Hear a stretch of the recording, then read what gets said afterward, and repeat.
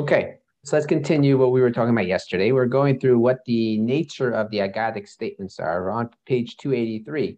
Now, yesterday we said something interesting. We said that there is this ability given to each individual rabbi to try to interpret the Agadic statement, although on the one hand, there is an element of being pure tradition, coming straight from Mount Sinai. But on the other hand, there is this ability of the individual to put their own sort of a flavor on it as well.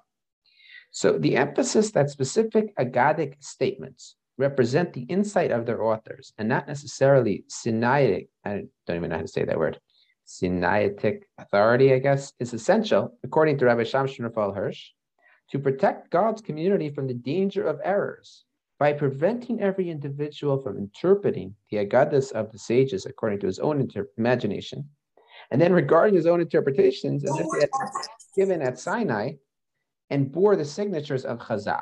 Okay, so it's an interesting idea. Okay, what would have happened if, let's say, we thought that when it comes to the insight that we have in these statements, these are actually the insight that is directly based on the tradition from Sinai. The problem is that these statements are so vague, right? As if people would think that this is certainly based on the tradition, then they would come up with their own interpretation, and then they would be certain that this must be the interpretation, which would lead you down a rabbit hole because you build a whole towers based on your interpretation, but it's not necessarily going to be the correct interpretation. In other words, like this. Let me explain a little better, I think. So let's say there is an interpretation that is the correct interpretation of the Agadic insight. There's only one thing that is actually correct and everything else is incorrect, right? So then that thing that is correct, if you actually get that right answer, then that's actually 100% what you're supposed to be thinking, as opposed to a range of different possibilities of thoughts that are available in terms of interpreting that.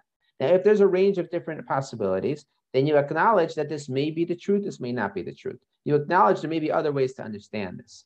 But if it was only meant to be understood one way, and that was a way that was given through tradition, if someone made a mistake and thought it was the right way, but really it wasn't, then that could lead to danger, right? But if someone doesn't make a mistake and always recognizes the possibility that there's more than one way to understand it, then it's not going to lead to any sort of a dangerous interpretation or sort of the consequences that would happen from that dangerous interpretation. Since so many Agadic statements of the sages have been expressed in veiled form or reflect varied approaches, and the gates of interpretation have not been closed, they cannot serve as halachic guides. Okay, this is an important point. We never derive any halachic principle from a story in the Talmud that seems to be written in the language of Agada. So we have stories in the Talmud, right? And typically we actually have a principle.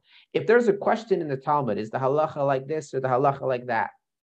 Then what we'll do is we'll say, oh, you know what? We have a story. One time, Rabbi Yehuda Anasi, Rabbi Judah the prince, he was walking, and this is what happened, and this is what he did. And that will then become our case study that certainly the halacha follows whatever it is that he actually carried out, not just the principle, but carried out practically speaking. However, when we have a story that certainly is in the realm of Agada, right, and how you differentiate between the two is sometimes a little bit difficult. But when you have a story that clearly is meant to be a deeper meaning, a parable type of story, there is no halachic implications that can be taken. There is only no practical law that can be taken from it. There is only the meta message, as we're about to see. Yet Rabbi Shamshon Raphael Hirsch stresses in the preface to his commentary on the Chumash that the truths on which a Jewish worldview can be built are drawn from the halachic and Agadic traditions of the Jewish national past, which also brought us the biblical text. In other words, a Jewish worldview has to be built not just on the actual halacha, it has to also be built on the Agadic traditions that come from the very same that brought us the biblical text.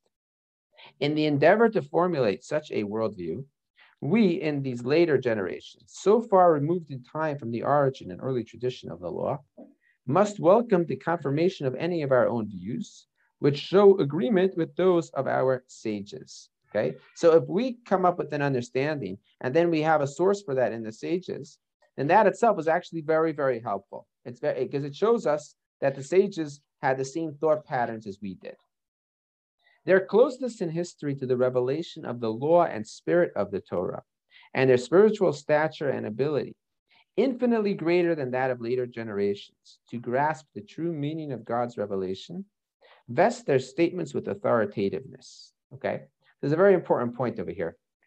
People sometimes ask, why is it that the sages had a better understanding? Why is it that we cannot argue with the sages of the Talmud, the sages of the Mishnah? Why can't we argue? Why can't we come up with our own interpretation? Are they that much wiser than us? Some people would say perhaps their brain power was just that much greater, to which some people's response is, well, you look at what the state of physics today is and the state of chemistry today, and certainly it seems like we've outstripped what the individuals who are the scientists of their day had done, right? And it happens to be, it's not necessarily a great point, because the counter argument certainly is that the state of physics and chemistry and biology today is only based on what science had uncovered over the generations. And if Euclid doesn't lay the path, then mathematics today isn't where it is. Okay, so perhaps in terms of sheer brain power, it's not a proof at all.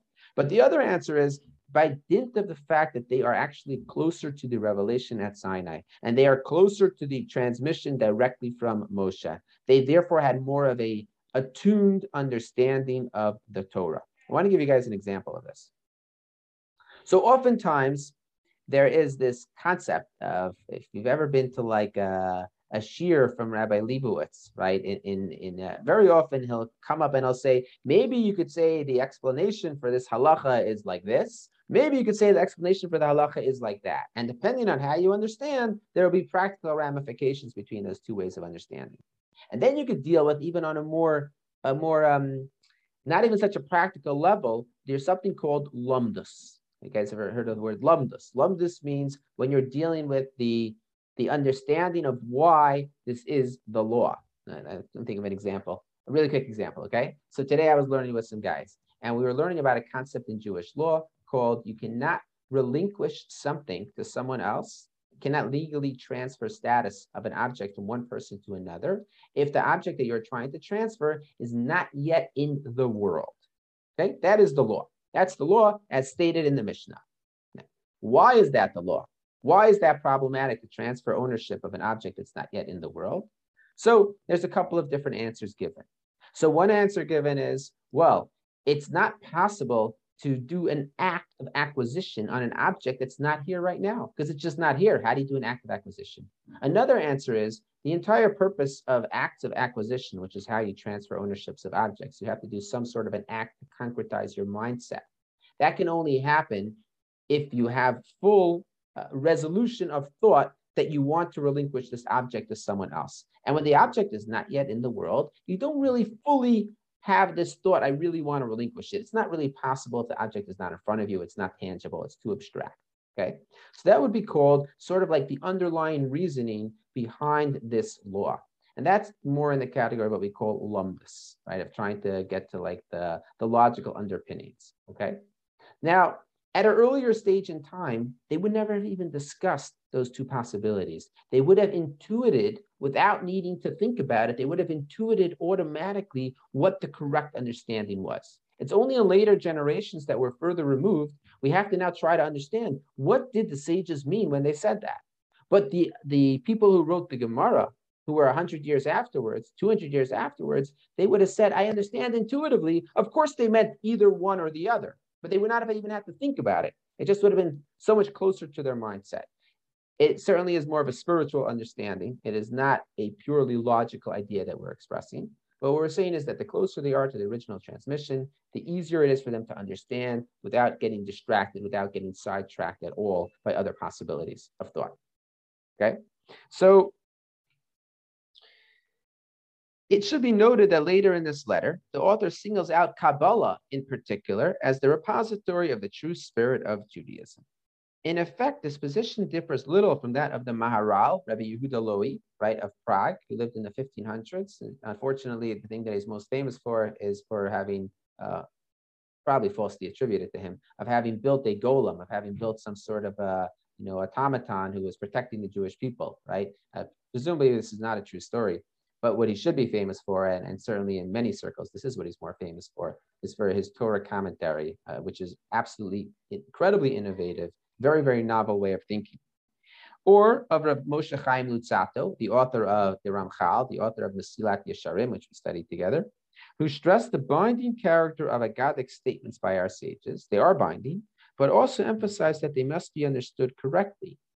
Very often, the outward form of the statement, its literal formulation, is meant only to serve as a cloak for the deeper inner meaning. So we need to understand that this is important, that this is essential to our belief, but we also need to understand that to think that we can walk away with it on its very basic level, then that's what the Agada is trying to teach. You miss the boat completely, and you'll end up with actually a false opinion and the false understanding, which is not the correct way to go about our lives. Okay, so tomorrow night we will not be meeting at 7. But Thursday night, Be'ezrat Hashem, God willing, we will meet again at 7. And then again on Sunday, and then we have Rosh Hashanah coming up. We'll probably be like on and off over the next, once the Chagim start, in terms of which days we're on. Okay, take care, everyone.